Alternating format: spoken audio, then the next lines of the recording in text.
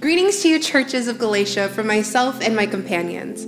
I'm writing to you on the authority of the one who commissioned me, not some human appointment, but a divine commission from Jesus the Messiah and risen Christ and the God who raised him from the dead. I greet you with these important words: grace and peace, words that we are familiar with and know well. We know them well because of the actions of Jesus and the sacrifice made to rescue us from our sins. Now, what I have to say may sound indelicate. I can't believe that you so easily changed, how you've turned to a message that is not from or of God, a lie about God. Let me catch up those of you who might have missed this. If one of us, even an angel from heaven, came to preach something other than what we preach to you, let them be cursed. Maybe that's too harsh, but don't miss the point here. If anyone, regardless of reputation or credentials or years of learning, preaches anything to you that contradicts the gospel shared with you, then it's no longer truth. It is no longer good news. And I know what I said is harsh and maybe unpopular, but I'm not trying to be popular. I'm trying to ensure that the message we gave to you is not altered by people who want you to jump through hoops to be saved. These are the people who uphold the tradition of the law of Moses and think we must do these things in order to be saved. I'm no stranger to tradition either. It raised me and employed me in the earlier part of my life. I went all out persecuting God's church. I held the traditions of my ancestors stubbornly that God had to intervene and reveal to me the grace of Jesus. I now joyfully share the gospel message with Jew and non-Jew alike. I've traveled all over. I learned from others who were in this Christ journey long before me, and despite my past, I have still led others to Christ. Sometime after my calling, I found myself in Jerusalem with Barnabas and Titus. I went to verify what had been revealed to me, and I shared what I had been preaching to non-Jews. Here is what is important and why I'm telling you this story. Titus was not born a Jew, but had turned to follow Christ without all the trappings of tradition. Titus did not need to turn to the works of tradition to be saved. God has entrusted me with a message that Peter had been preaching to the Jews. That much was verified in my time in Jerusalem. When they recognized me and my calling, they sent me and my friends on our way to preach to non-Jews and to remember the poorest of us, which I am all but eager to continue to do. I'd like to add, to disperse any rumors, that Peter and I spoke face-to-face about an issue he was clearly out of line on. See, Peter ate regularly with non-Jewish people, and while I was not in the room as this happened, I learned that a conservative group came through Jerusalem, and he acted as if he didn't know his non-Jewish friends. I would go as far to say that Peter was fearful of this conservative clique that clung to the old traditions. What resulted from this was other church members joining in on his hypocrisy, which brings me to speaking with Peter. I wanted to hold him accountable to the community, so I did this in front of everyone. I said, if you, a Jew, live like a non-Jew when you're not being watched by other Jews, what right do you have to make other non-Jews conform to Jewish customs just to make a good impression on your old Jewish friends from Jerusalem? And of course, there is not an advantage to those of us being born Jewish over everyone else. We aren't special. We aren't better by being rule-keeping people, but it is through personal faith in Jesus Christ. How do we know? Well, we tried it. The old rules and traditions got us far, but it will never be enough to please God. We shouldn't be convinced that we can do anything different to please God by self-improvement. We believe in Jesus as our Messiah, and by trusting in the Messiah, we do not have to try and be perfect. It isn't a surprise of how not perfect we are. And are you really ready to make the accusation that those of us in ministry should be perfect? And by us not being perfect, that must mean Christ isn't? Listen, if I was trying to be good or perfect, I would be rebuilding the same walls and systems I tore down. Here's what is actually taking place. I tried to keep the rules and it didn't work. I worked myself to the end of my rope, so I quit trying to be good. I quit trying to be perfect and focused on being God's worker. The life led by Christ showed me how to live like this. My whole identity is with him. My ego is pushed aside. I am no longer concerned with appearing righteous before you or even care about your opinion of me. I am no longer pushing to impress God with my actions. Christ lives in me. The life you see me living is not mine, but it is a life lived in faith. faith in the Son of God who loved me and gave himself for me, for all of us. I will never go back on that. Is it not clear to you that we cannot go back to the old rule keeping, the constant people pleasing, the hollow message of before? I refuse to do that, to hand back the grace given by God and abandon the personal and free relationship with God. Think on this for a moment. A relationship with God is not an itemized list of rules that we must follow. If it were, Christ died for nothing.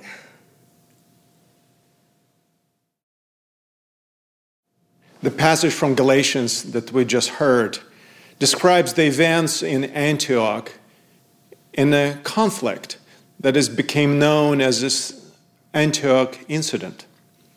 This reading reminds me of my first experience of communion at the Seventh-day Adventist Church. Please notice I didn't say my first communion, my first experience. It was probably fourth or maybe fifth week I was attending Seventh-day Adventist Church in the spring of 1991 in Odessa, Ukraine, my hometown. When I walked that day into the church, something was clearly different. People were kind of quieter. The lights seemed to be a little dimmer. I noticed in front of the worship hall, there was a big table set up covered with the white linen. I looked around. Somebody whispered in my ear, "Communion." It was the communion Sabbath. I didn't know what the communion was. I didn't know what the communion Sabbath was. Intrigued, a little bit scared, I walked and sat down with everyone else. It was clearly a different kind of worship service. It reminded me something that I was more used to seeing in Orthodox, Russian Orthodox service. More somber, more sort of songs and hymns sung in a very minor kind of mode. Everything, to say the truth, was sounding kind of depressing. Emphasis was on the blood and the suffering of Christ. What's going to happen next? And then I heard this word that made me even more nervous. Nogomовение, which is in Russian, foot washing. Everyone at the queue got up and went to a specially prepared room, women and men separately, and everyone started taking bassinets and towels and washing each other's feet. I stood there lost. I had never done it before. I didn't even think that I could do that, and it looked kind of uncomfortable, to say the least. So somebody came, touched me on the shoulder, said, "Do you want to do that?" It's one of the friends that I made in the past few weeks, and I was so relieved that somebody offered to show me, and sort of to show me the hoops. I picked up the bassinet, the towel, I washed his feet. When I put mine into his hand, it felt like an ice bucket challenge. I thought I forgot to breathe for a few seconds. Wow. It felt different. And then we went into the sanctuary, and everyone stood up, waiting to receive the bread of life in a cup of salvation. And it's quite literally the bread, the little morsels of baked wheat and olive oil, and the cup, the actual cup. The tradition at that time in 1991 Ukraine, that the people were passing a cup from one person to another, drinking from the same cup, and the deacon would wipe the edge of the cup after each person. I think that was enough sanitation at that time, different times. So when my turn would almost come, I stood there and I thought my knees would buckle. So nervous, my first communion, the first time I would be able to taste the bread of life in a cup of salvation, the body of Jesus, his blood. Goosebumps went up my back. And when I reached to take the bread, the deacon passing the symbol said, "Sit down." Why? Sit down. You're not baptized. No communion for you. It almost looked like that episode from Seinfeld who comes to the soup Nazi and says, "No soup for you." I was puzzled. He was continuing on, and I said sort of like, Hold on, but I washed the feet. Maybe that. He didn't hear me. He moved on. I sat down. I'm not going to lie. I felt hurt. I felt excluded. I was the only one sitting with the children there who were giving me a very sympathetic look. Yeah, buddy, you're out. I understand, but why? Puzzled, I asked after the service, what's happening? Why I could not receive the communion? The way the exclusion I was explaining was the way to survive the communist regime. To separate between us and them was the way to keep the identity of the community who struggled to keep the faith. Later, becoming a pastor, I made sure that everyone would receive the communion. I would even once was given a highbrow by a mom who was holding a 5-week-old baby to whom I tried to put the little piece of bread into her hands. The mom looked at me and said, "Really, Pastor? She's 5 weeks old." But I said, I just want everyone to receive the communion. Exclusion was a way of survival. That's why I think this experience of the first century Israel kind of close to what my first experience of communion was. People were trying to develop the rules, and not just Christians, in general, the Jewish community tried to develop the rules, trying to keep their identity, keep their sanity into oppressing culture of Hellenism and the Roman political power. Epicentris calls it covenantal nomism, which basically described the practice. Sometimes we think that they did their followed the rules and regulations in order to earn their salvation. It was not necessarily the case. Epicentris tells us that covenantal nomism meant that it's only God who saves people. But in order to be God's people, you have to follow very specific rules, and not necessarily of biblical origin. There was a whole set of sort of halachic rules and regulations that one had to follow in order to preserve Jewish identity. You are not saved by your works, but you can only be called Jew, and God not only saves those who are circumcised. You can only be one if you follow these regulations. In fact, it got so deep into mind and a culture that to be called a sinner not necessarily meant to create some existential sin against God. It was simply not following those rules you would consider to be a sinner. And not surprisingly, Gentiles, people who were not Jews, people who were not circumcised, they were called now sinners. And the word Gentile and sinner became synonymous with one another. And the parallel we can kind of pick up even in Psalm 9, verse 7, or in the apocryphal literature of 1 Maccabees chapter 2, verse 48. To be a Gentile is to be a sinner, to be a sinner, to be a Gentile. That was the identity struggle in Israel. The Christian church comes in the very thick of this identity search. And it's not surprising that now when Christians, and first of them who were Jews, tried to figure out a new twist in their mindset. What does it mean to be a God's follower? It creates a havoc, creates confusion, but it gets worse. Because now not only the Christian message is taken to Jews, but it also is taken to Gentiles. What to do? Do we need to make people to be circumcised? Does taking the foreskin make a person closer to God or not? And there was this huge breakthrough in Jerusalem. Luke spends quite a bit of time describing it in chapter 15 of Acts. It's a breakthrough because apostles who were Jews decided that in order to be Christian, one does not have to be circumcised. It's hard for us to grab the revolutionary idea.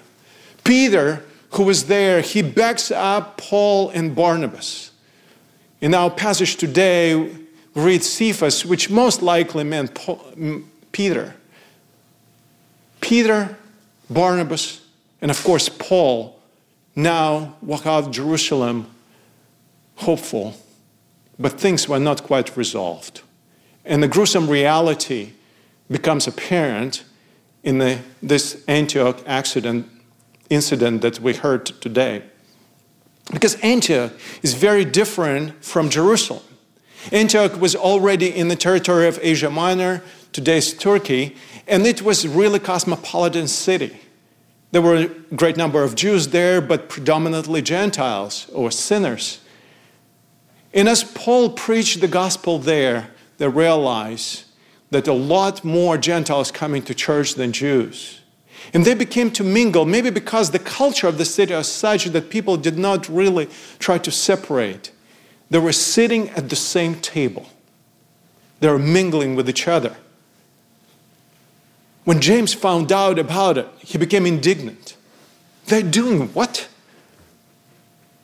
When Christianity was really in danger, James remembers very much what happened in the fate of the James, brother of John, the other James, the apostles, and Simon, who were just a few years prior of that, were beheaded just for being Christians.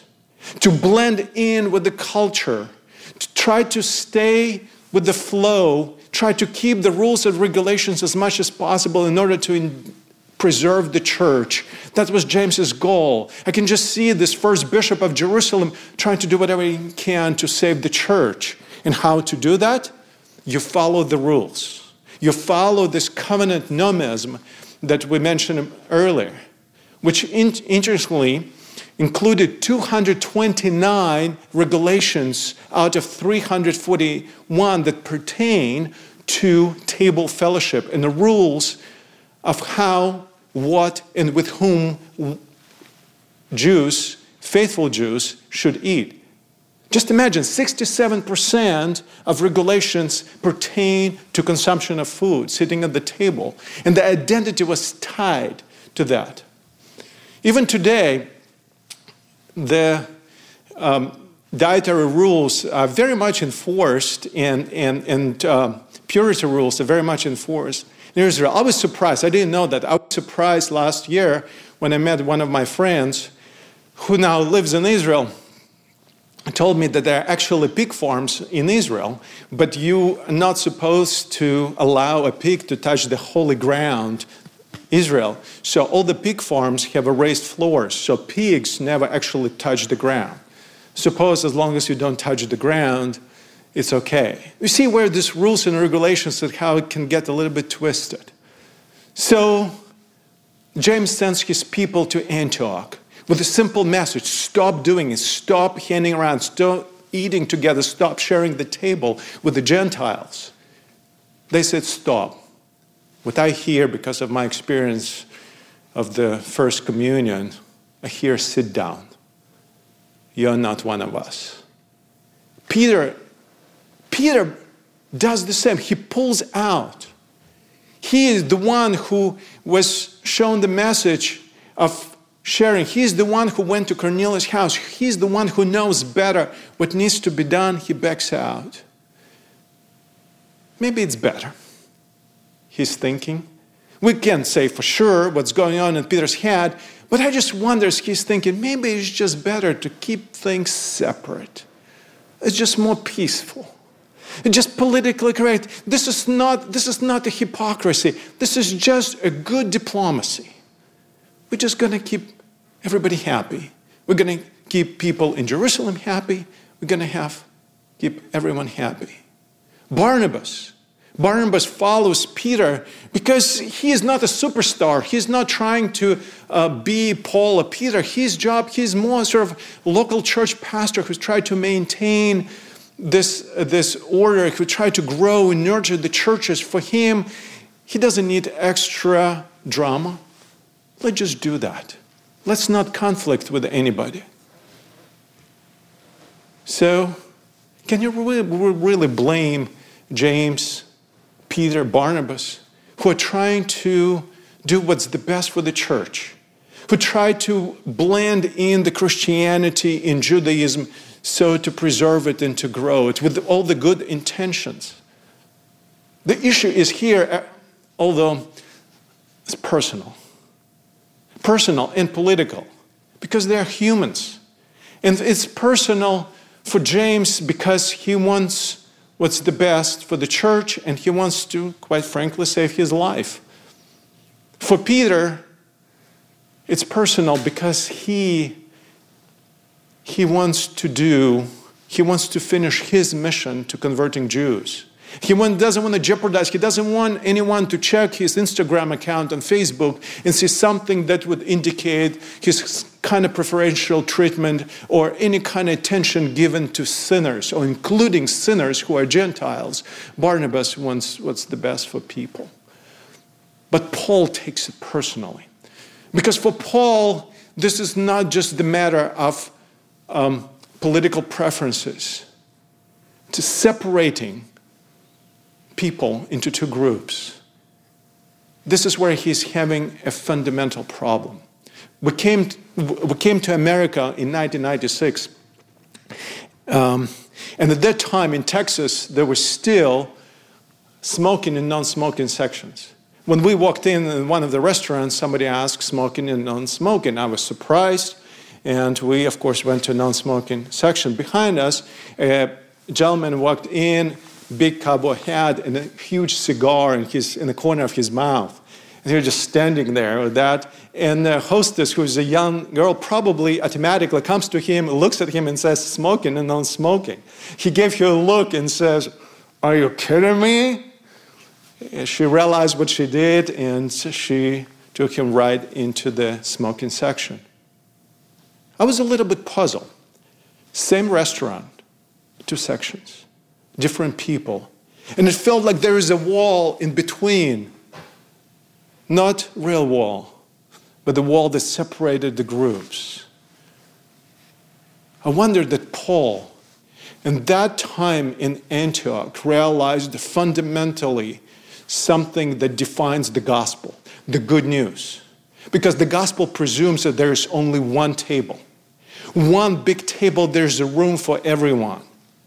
If you really think about it, and I tried to go and raise my memory reading the Gospels again and again and again, I don't recall a single moment when Jesus turned down the meal.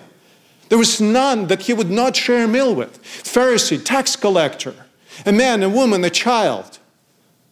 It didn't matter. In fact, Jesus was accused for hanging out and eating with the sinners, with the tax collectors. Jesus was willing to take water from a Samaritan woman. He never turned down the meal. Maybe there's a lesson in that, to realize that no one can tell me where to sit or whom I should sit next to of this big table that we call gospel. The table where everyone is invited. There's so many parables in Gospels that describe precisely this kingdom of God as a big table. No one can tell me who to sit next to or who I should invite to sit next to me. Not the high priest, not the bishop, not the general conference president. This is not politics, this is gospel. And as we live the reality of the first century Israel, when the worship and the identity of Judaism is shifting from the temple to the table, we realize that Christianity comes with a bold statement. Not a human being has a power, authority to control access to the table except Jesus. And gospel becomes not an abstract practice of some sort of ideas and thoughts and philosophies, but very practical way of coming to the table with the different people, different ways, of different lifestyles, different views, different identities, different orientation, all at the same time. Different people preserving each their identity, but sharing one table. In Jewish tradition and rabbinical tradition, there is sort of a bit of a self-deprecating joke that says that there are only two categories of people: those who divide everyone in two categories, and then the rest. They, of course, consider themselves to be in the first category. Exclusion as a way of self-identity, of self-preservation. You can't really blame people. They do what they can to survive. But maybe this is the message of the gospel that comes and breaks this vicious circle that people try to draw around themselves, separating the world into us and them. The gospel gives the freedom to be with whoever is my neighbor happen to be, not someone in Jerusalem, Washington, D.C., Moscow, Bering Spring can tell me who should be at my table. Being at one table is not politics, but the incarnational theological act. This is what it means to be the gospel, not only to talk gospel, but to be the gospel.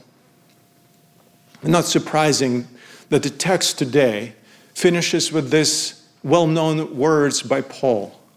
It is not longer I who live, but it is Christ who lives in me. And the life I now live in the flesh, I live by faith in the Son of God, who loved me and gave himself for me. I have a dream. If I had enough money to open a restaurant, I would call it Antioch. And there would be only one table, and there would be no cost for a meal. It's a terrible idea. But I hope maybe it will catch.